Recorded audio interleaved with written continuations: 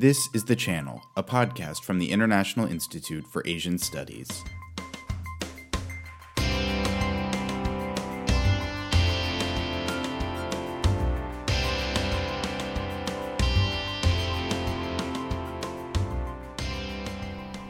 Welcome to The Channel. Today on the podcast, I'm joined by Adam Bobbette, who serves as a lecturer in political geology at the University of Glasgow. After studying architecture and landscape at the University of Toronto, Adam earned his PhD in geography from Cambridge. His research examines the intersections between politics and environmental and earth sciences, with a special regional focus on Indonesia. His new book is The Pulse of the Earth, which was published by Duke University Press.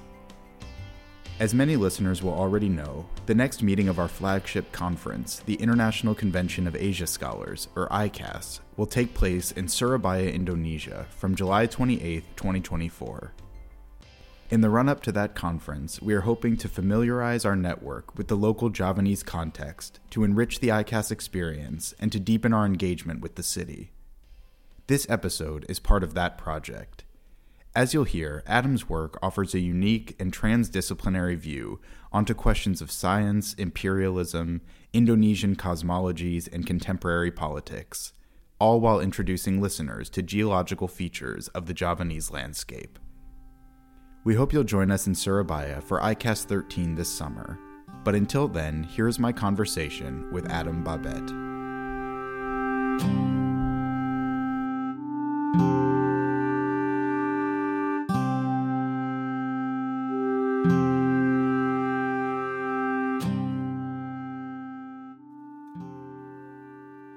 Adam Bobbette, thank you for taking the time to join me on the channel to talk about your new book, The Pulse of the Earth. I appreciate you coming on.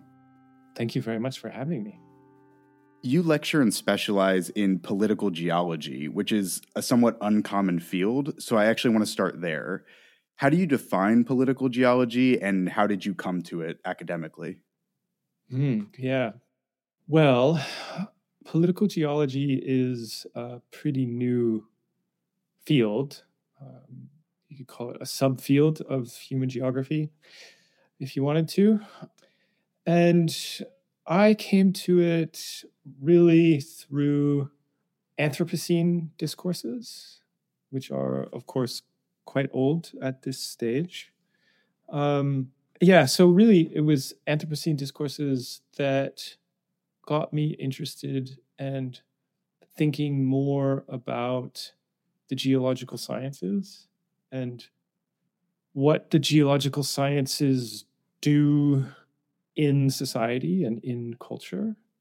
Because, of course, with the emergence of Anthropocene discourses, that was driven by geologists, geological scientists, and earth scientists, who were making quite a profound claim about where society was in relationship to the history of the earth.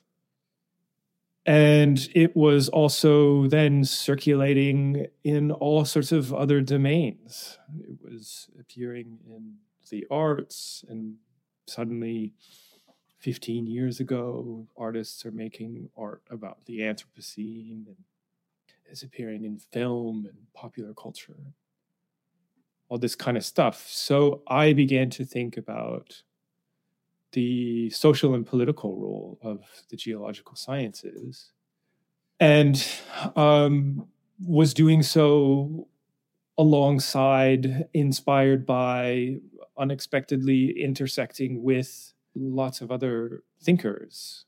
And the term political geology began to kind of surface, it seemed to me, kind of simultaneously in a bunch of different places. I'm not exactly sure who used it first, but in 2015 or something like that, I collaborated with Amy Donovan at the University of Cambridge, and we held the first conference on political geology to bring people together to talk about it and to think about it and to try to explore what it could mean.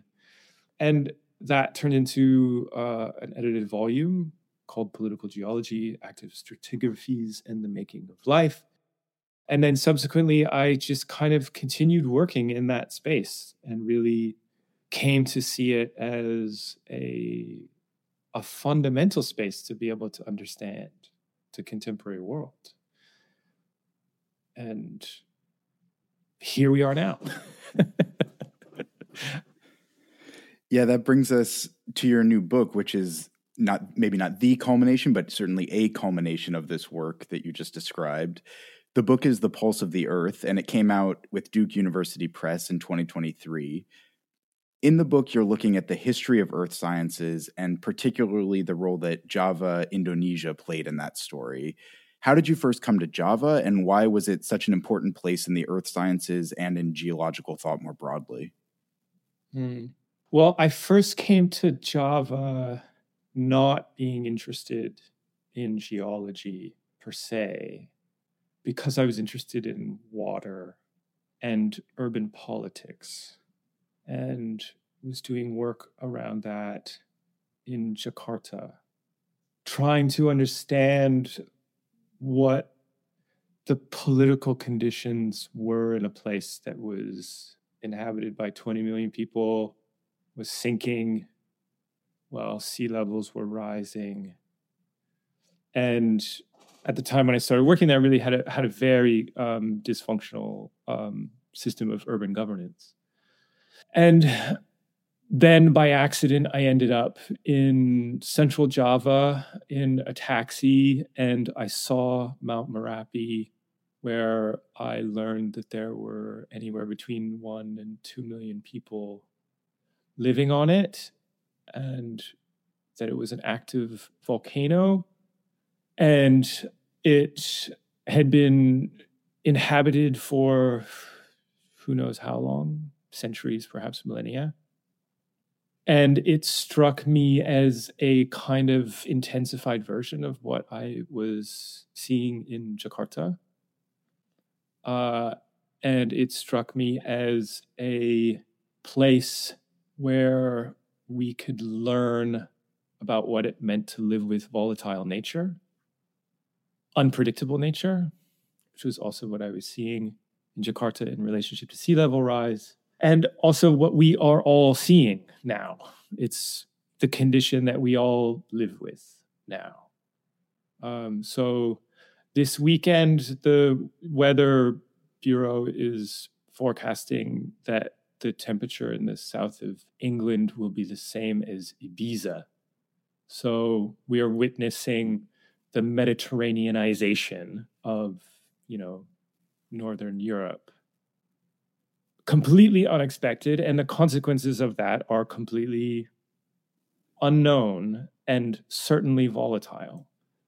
So we live in a condition that, as I came to think of it when I was first encountering Merapi, that we live in a condition that people on Merapi have lived with for a very, very long time. Ulrich Beck, in The Risk Society, published when that was in the 90s, I think, said that the Risk Society is living on the edge of a volcano. But he never actually talks about volcanoes anywhere else in that text. But that was essentially what I came to learn or what I came to think about through my first encounter with Merapi. And that is what set me on the path then of thinking about geology and the social life of geology, because of course Merapi is, something that's known by geologists, has been a subject of study by geologists for a very, very long time. And it's also a very special kind of geology because it's volcanic. So it's very active, and it's a much different vision of geology than a lot of people have otherwise, because I think that conventionally we think of geology as something which is very stable, something which is underfoot, something that is millions or billions of years old, or it is something which is extracted, which is again stable, which is underneath us that we can pull up and we can reshape and make into something else. A volcano is a very special kind of geology, though, because it's basically a liquid. So the kinds of conventional distinctions between solids and liquids really begin to become very ambiguous on volcanoes. So that was also really inspiring to me. One thing I want listeners to get a sense of is the way you write about these topics and these disciplines, because, you know, it might be tempting to think that geology or earth sciences, as you said, is a kind of static, maybe formalistic thing, but you write about it in this way that really tries to bring it to life. And so I wonder, could you just read the first paragraph of the preface of your book to give listeners a sense of your writing style and how you're presenting this geological story? Yeah, sure. The modern Earth was made in Java.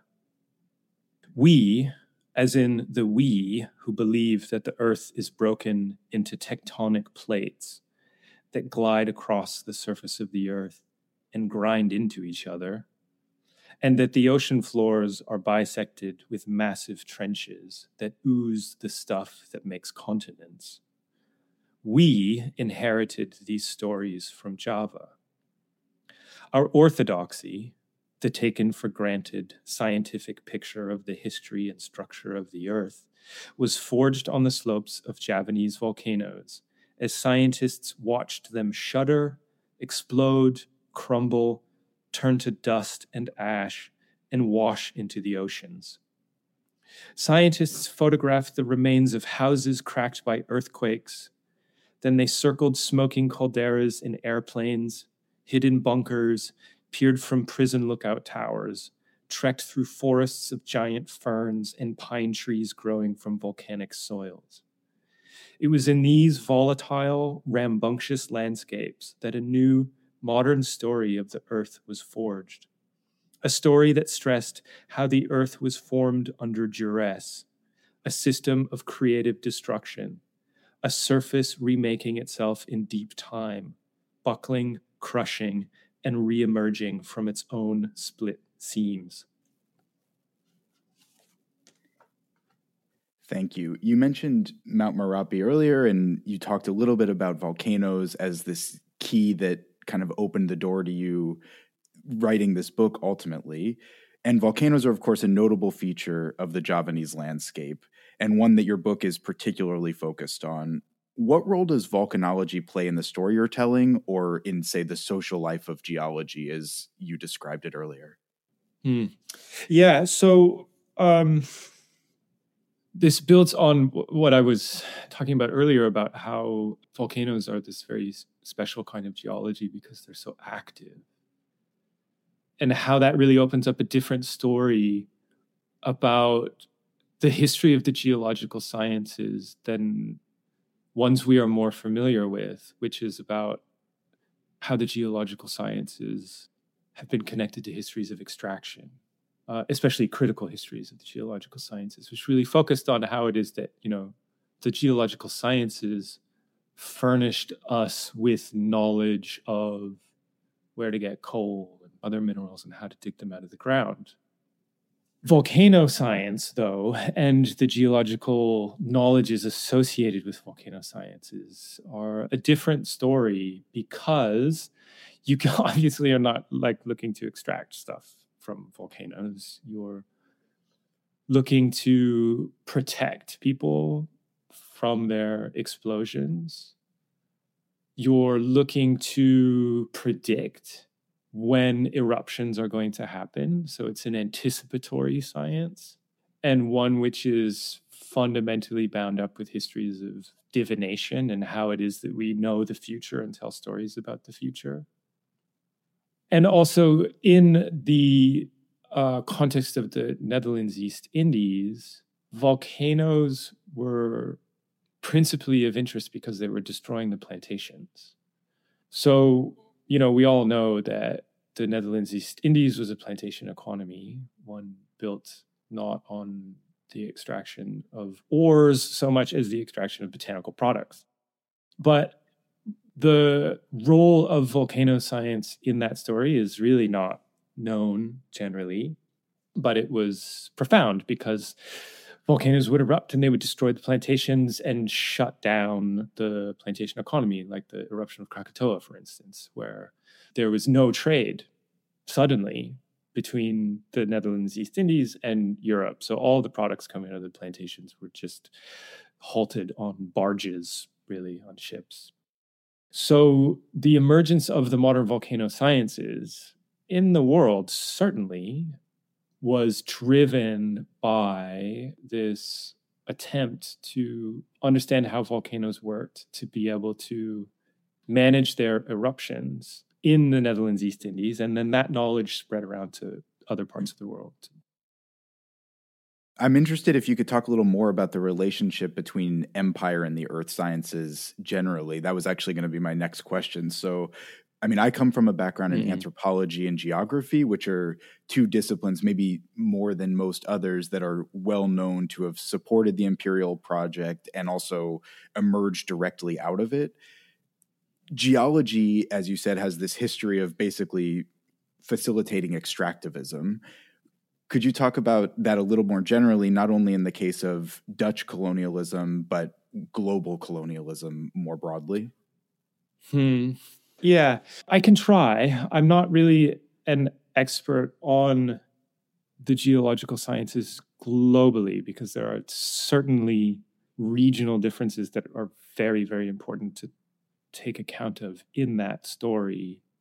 But what I can say is that there is no doubt that the geological sciences, the European geological sciences, I should be really specific about that, are completely wrapped up in the European colonial project and imperial projects for the things that we just talked about, right? So that's identifying ores and minerals in the ground to be able to exploit, for mapping those ores and minerals in the ground, for developing techniques to visualize them, and discourses and ways of thinking and knowledges to describe them,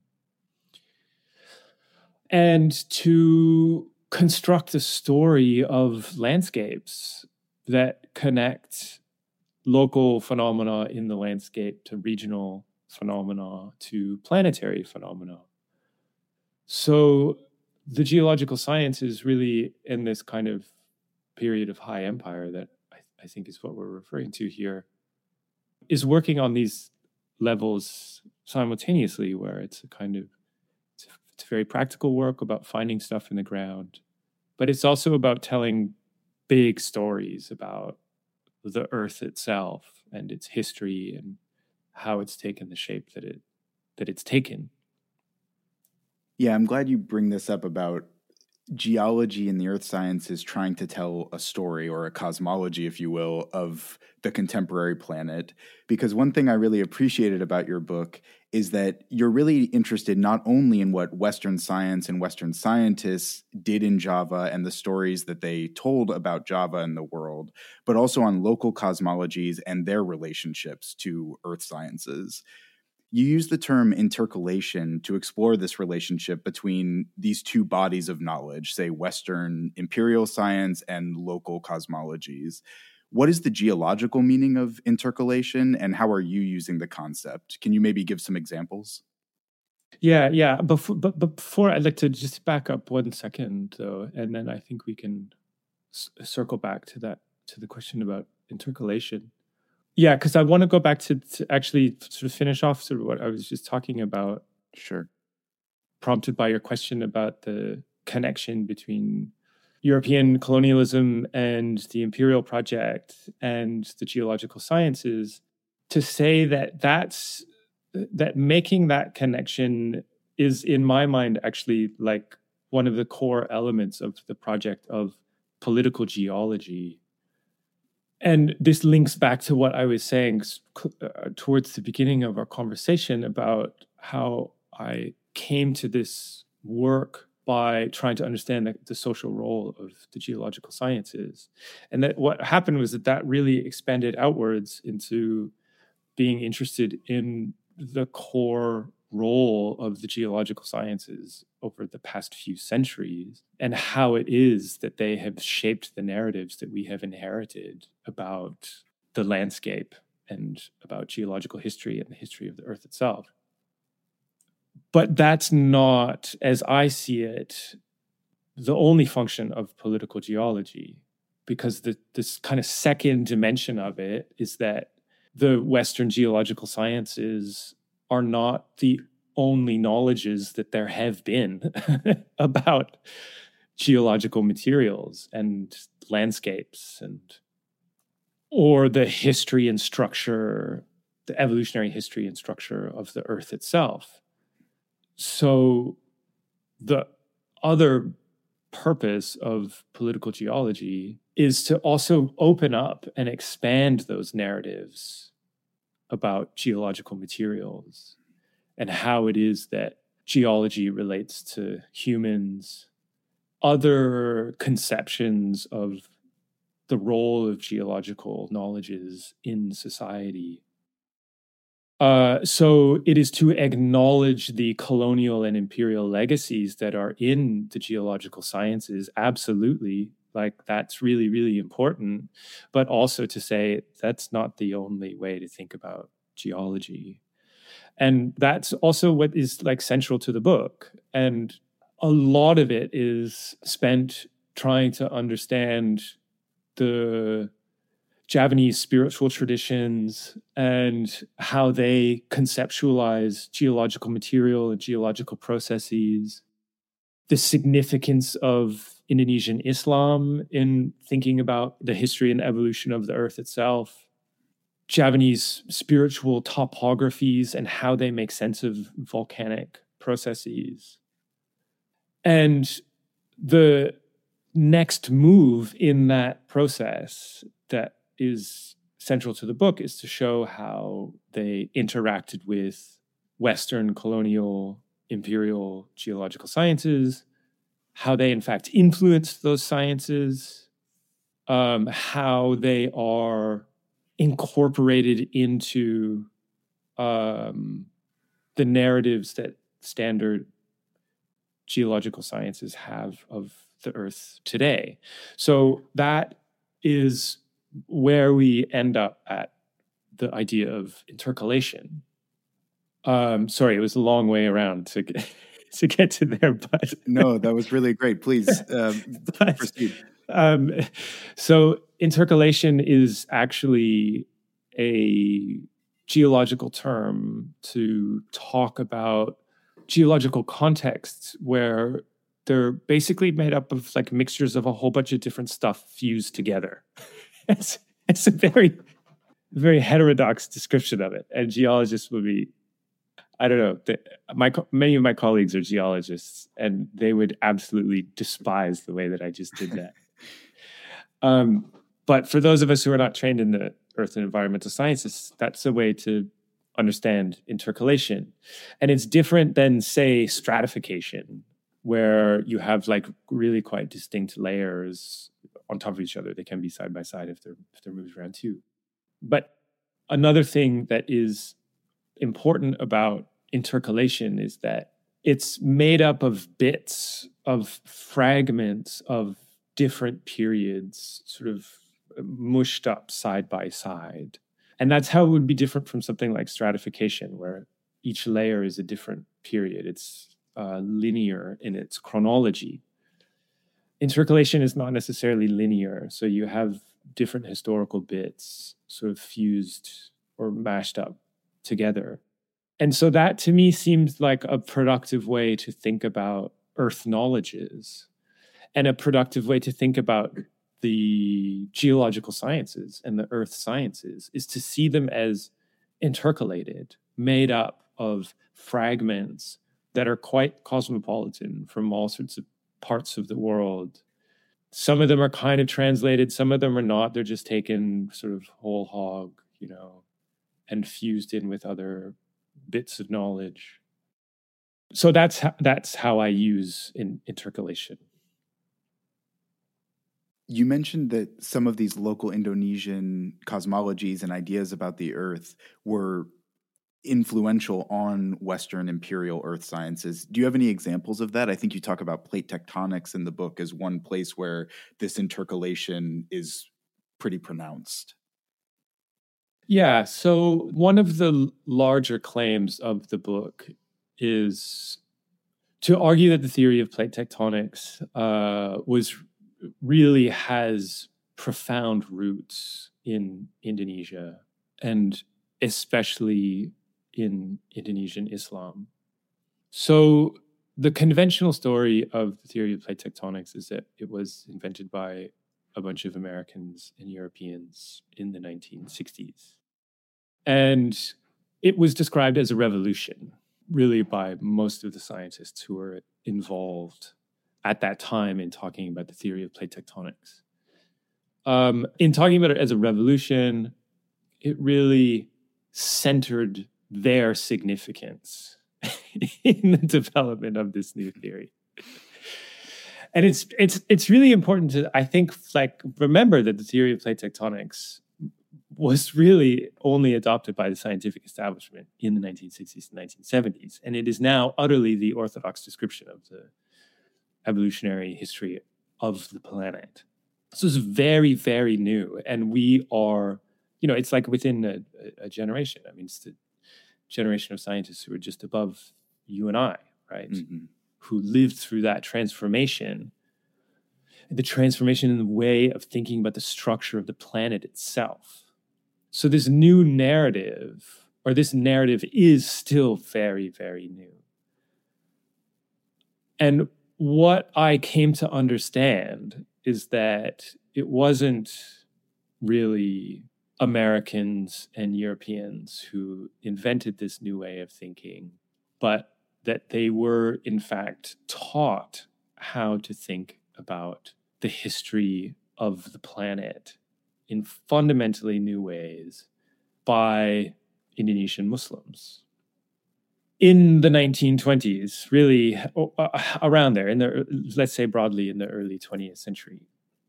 So the story is that the kingdoms of Central Java, dating back really probably to the 18th century, but likely much, much earlier, certainly emerged in their political structure by making agreements between deities that were in the volcanoes, that were in like the center of the island of Java, and deities that lived in the ocean.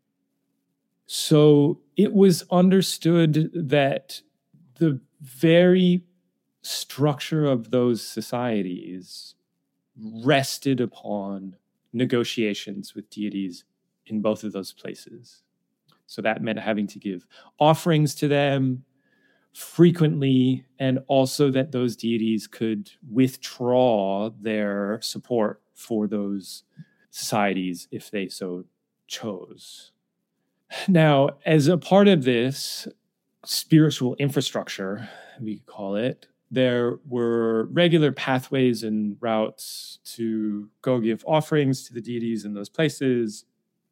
And it was also fundamentally understood that those deities related to each other, so that deities in the volcano would go visit deities in the ocean, and that deities in the ocean would go visit deities in the volcano, and that they had this whole sort of economy of relating to each other. So what this all meant was that those societies understood that volcanoes and the ocean were in fundamental relations of exchange. That what happened in the ocean could affect what was happening in the volcanoes, and what was happening in the volcanoes could affect what was happening in the ocean. Now, when European scientists appear in this scene at the late 19th century, early 20th century, they understand volcanoes completely differently, right? They understand volcanoes to be the ruins of once giant mountains. So they see volcanic eruptions as essentially the results of these mountains crumbling in on each other and exploding. They do not think about there being horizontal relationships between volcanoes. Primarily, they move up or down. And in the Japanese instance, they're like mainly down. They're mainly just falling apart, crumbling in on themselves. So they begin to study the volcanoes by doing field work. They're like importing instruments, seismographs, all this stuff. They're building huts on the edge of volcanoes to try to measure them for the first time. And this is all, as I said earlier, out of a drive to try to predict when eruptions are going to happen so that they can save the plantations. But what's key to this is that the places where they are building their observatories and their huts are on the pathways of where offerings are given to the deities in the volcano. Because the spiritual infrastructure, the physical, actual infrastructures of like paths and ritual sites and stuff like this are the only places that are at the top of volcanoes because nobody lives there. So they're taking the same paths from the top to the bottom. They're setting up their scientific observatories at the edges of where, rituals are being conducted. But they're also deeply interested in the culture of Central Javanese people. And because they're also, ethnologists, there are anthropologists there who are explaining to them how it is that the Javanese understand the relationship between volcanism and the ocean and all this kind of stuff. And it ends up shifting how it is that scientists think about volcanism itself. And they begin to piece together through these nudgings, more or less explicit, that there are definitely horizontal relationships between volcanoes and the ocean. And that sets in motion essentially a global transformation of thinking. There's a lot of paths that I'm skipping over in this, and the book does the empirical work of tracing all of these paths.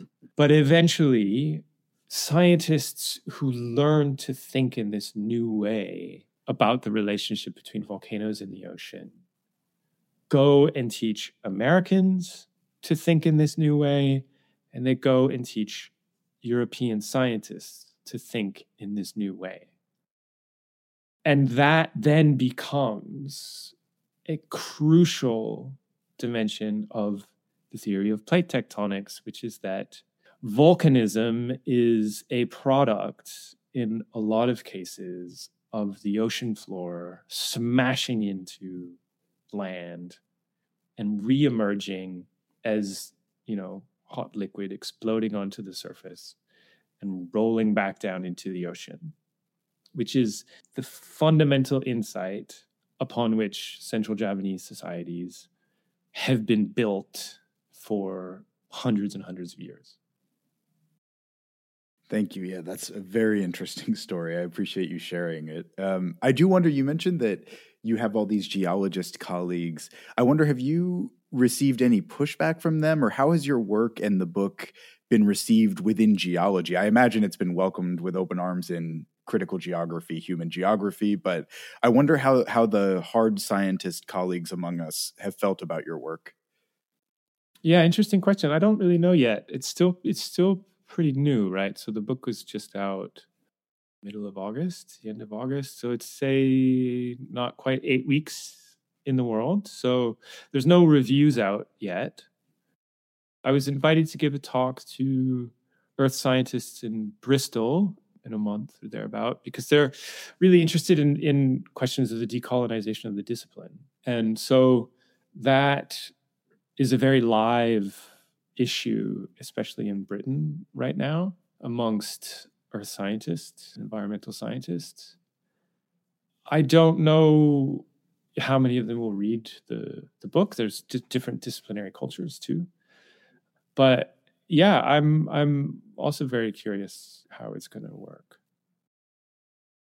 Speaking of what might be called an alternative approach to the earth sciences, in chapter 5, you talk about Johannes Umgrove, a somewhat forgotten figure who took an unusual and more expansive approach to geology, linking it with spirituality and cosmology, even psychology and poetics. In fact, the title of your book is shared with his own book from 1942, The Pulse of the Earth. who was Johannes Umgrove, and why is he such an interesting figure for you, or someone to think about as you were writing your book? Yeah, I guess I should say that one of the tasks of the book is to really tell the story of the geological sciences in a way that is unconventional, that people don't know. I really wanted to make geology weird for all sorts of reasons, partly to get people like us on board and thinking about geology and how to do it and participate in it, or what's called the earth sciences now. Also because I really want to excavate a tradition within geology that is that's weird, that's more expansive, that's not what we thought of as the geological sciences. To really tell the story of that science from a kind of left field vision. So as much as I'm interested in being critical of the role of geology in European empire and all that stuff, as I was talking about, I'm really much more inspired by, rethinking that tradition, trying to grab interesting things from it, trying to, look at it from a really different angle. And Umgrove is that for me. Umgrove is essentially a dandy geologist. For me, he's a picture of the geologist who is the very expansive thinker, in some ways queer, who's as interested in the history of literature as he is in like how to narrate how a particular landscape came to be. So he talks about his own work as geopoetics. And this was a real revelation for me because I originally came to geopoetics through Kenneth White, who's a Scottish writer, and didn't realize that, in fact, there's an entire history of scientists describing what they do as geopoetics. And Umgrove does that, and he conceptualizes it in a very particular way. So what was really interesting for me in Umgrove's approach was that he was a scientist who thought of his intellectual project in terms of making connections between the smallest scale things and the largest scale things, and between the inside of ourselves and the entire cosmos. So he understood geology to be a kind of project of linking, of finding linkings across scales. And what an expansive, incredible, and provocative conception of what it is to do science. It rubs absolutely against the grain of, how scientists work today, against the entire, structuring of the apparatus of scientific knowledge production in universities. But what was also really profound for me in learning about Umgrove was that he was an Orientalist, just as many of his colleagues were. So Umgrove spends 3 years in Java between 1926 and 1929. And what was really surprising to me was to learn that he was an Orientalist, that he was fascinated by Japanese culture, that this fascination was very complicated, as it was with many people at the time, because they were very scared of Islam.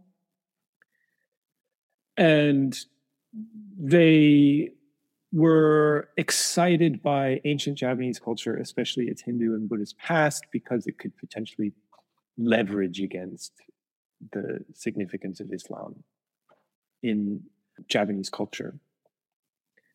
So Umgrove has this uncomfortable and difficult relationship with Japanese culture, but he's also reading classic texts of Hinduism, the Mahabharata and the Ramayana, and these are influencing the way that he thinks about time and especially geological time and deep time.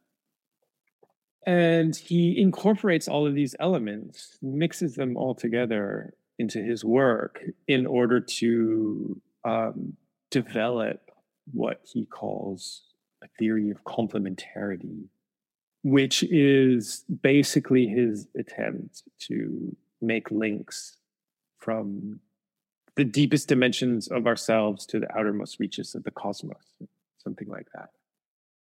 So, yeah, I mean, all of these elements are, to me, very, very inspiring because they are politically complicated. They are, I think, quite challenging for us now to think about what it would mean to engage with this work or to continue it. All of these things, I think, got me really excited about home growth. That brings us to the conclusion and actually back to the beginning of this conversation where you were sort of introducing how you came to this work through the Anthropocene literatures, which have kind of exploded, I guess, in recent decades. And in the conclusion to your book, you seem really interested in re-enchanting the earth sciences in a way that aligns with those discussions of the Anthropocene more. What is it about our present moment that calls out for the sort of project you've undertaken in the book? Maybe that's a broad question, but just to give you some space to reflect on that, what is it about our moment that calls out for this? Yeah, I guess I have two answers to that, which is that the first is that I'm uncomfortable actually with ideas around disenchantment. I'm uncomfortable with ideas around reenchantment, the reenchantment of nature. Because I think that the geological sciences are already enchanted. Part of the project of the book, of telling this kind of weird story about the history of the geological sciences, of getting into people like Omgrove, spending all the time that I spend on theosophical texts and showing how all of these geologists in the 1920s and 1910s in the Netherlands, East Indies were theosophists and fascinated by theosophy. And how they're interested in discussions of occultism and all that stuff. And that is understood to be it's just part of science. So our standard narrative from Weber is that the modern sciences have disenchanted the world. And I think that is partly true, but there's also this other tradition of science as enchantment, utterly enchanted. Now, in regards to the Anthropocene, one of the things that I try to do in the book is make the case that the Anthropocene is the becoming Javanese of the earth sciences. So when I talked about the theory of plate tectonics and how European scientists talked about it as a revolution and that they centered their own significance in that story, they erased the significance of Japanese Muslim intellectuals and centered the story on themselves. And then if we jump forward to the Anthropocene moment in the earth and environmental sciences, the Anthropocene is based on the acknowledgement that social processes and geological processes are fundamentally bound up with each other. And that society is transformative of geological processes. That insight is the fundamental insight of Japanese societies in the 18th and 19th century, at the very moment when European scientists were there learning about how to think in new ways about the relationship between volcanoes and the ocean. When those scientists took that new way of thinking, they conveniently erased the entire social dimension of that whole story. What I mean by that is that they failed to acknowledge how societies have debts to geological agencies. So when the Sultan goes and gives gifts to the deities in the volcano and then goes and gives gifts to the deities in the ocean, it's because it is understood that society itself exists, is granted the capacity to exist through those deities. And those deities can remove that capacity. And therefore, there needs to be exchange. So there's a profoundly social conception of geological material.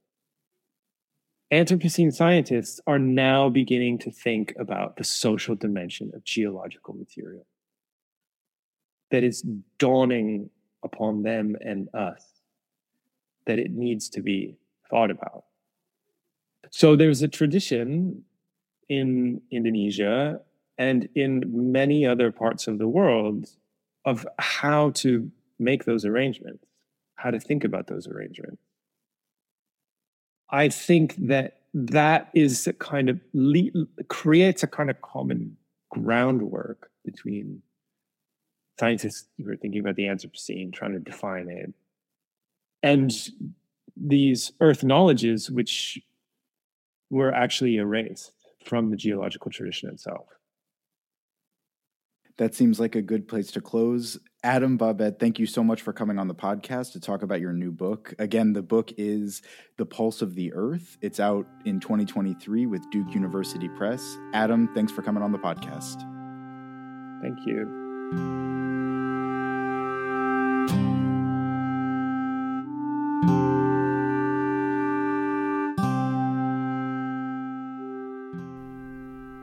That was Adam Bobbette, lecturer of political geology at the University of Glasgow. Thank you for listening to the channel. Please subscribe to receive all future episodes. This podcast is brought to you by the International Institute for Asian Studies, a globally oriented institution based at Leiden University in the Netherlands. We are dedicated to fostering an integrated, multidisciplinary understanding of Asia and beyond, and we would love for you to get involved. For more information on our conferences, webinars, publications, and fellowship program, please visit ias.asia. That's IIAS.ASIA. See you next time.